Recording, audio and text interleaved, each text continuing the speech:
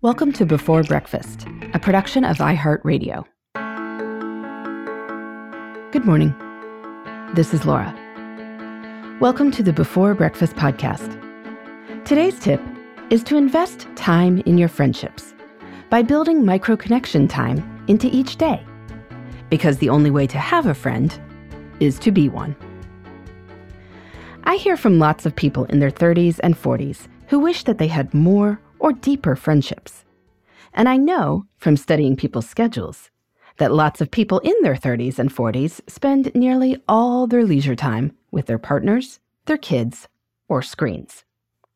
If you invest all your time in work and family, and TV or social media to zone out and relax, then it's no wonder friendships don't feel as vibrant as they used to, when you could play on the playground at recess together every day.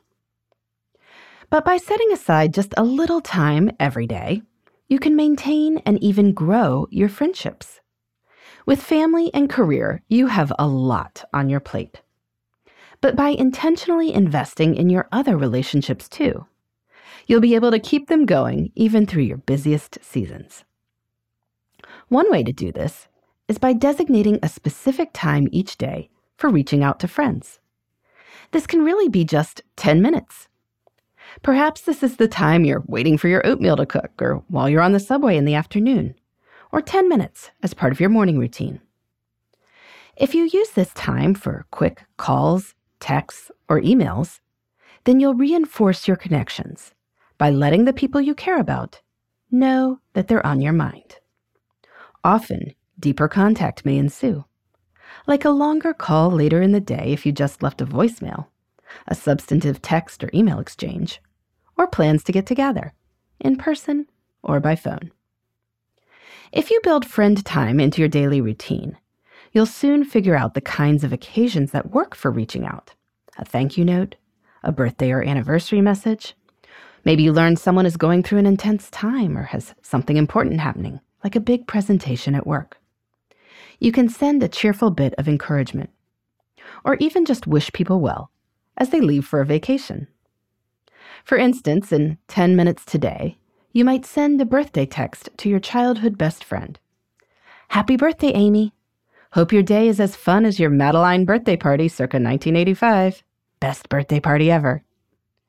You could also email your gym buddy a podcast episode about how friends who exercise together are more likely to reach their fitness goals.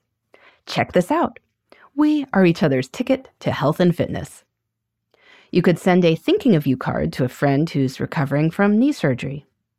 If you're counting, that is 3 friendships strengthened in less time than it takes to stop for a cup of coffee. Substantive private messages or posts to friends on social media can have a similar effect, but passively viewing and liking doesn't really. So be sure to use your friend time for really reaching out and connecting, not just scrolling. If you are using social media, use it to note who has upcoming birthdays or who is writing about something big and important that's happening in their lives. And then use that as an impetus for personal communication.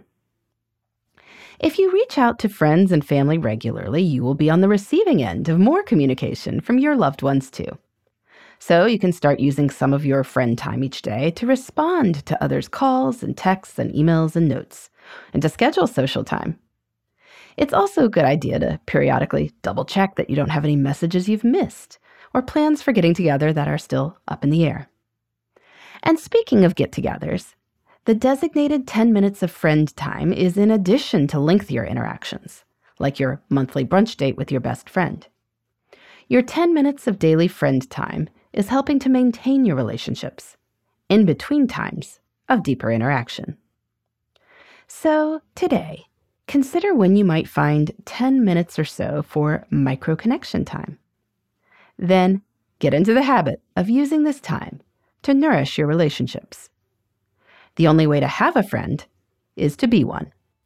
So let's get going. In the meantime, this is Laura. Thanks for listening. And here's to making the most of our time.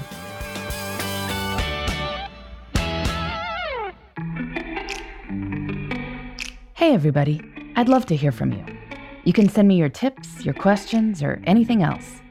Just connect with me on Twitter, Facebook, and Instagram at Before Breakfast Pod. That's BE, the number 4, then breakfast, POD.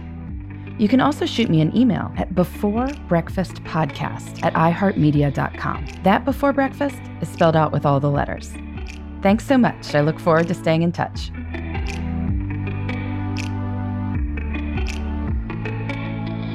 Before Breakfast is a production of iHeartRadio. For more podcasts from iHeartRadio, visit the iHeartRadio app, Apple Podcasts, or wherever you listen to your favorite shows.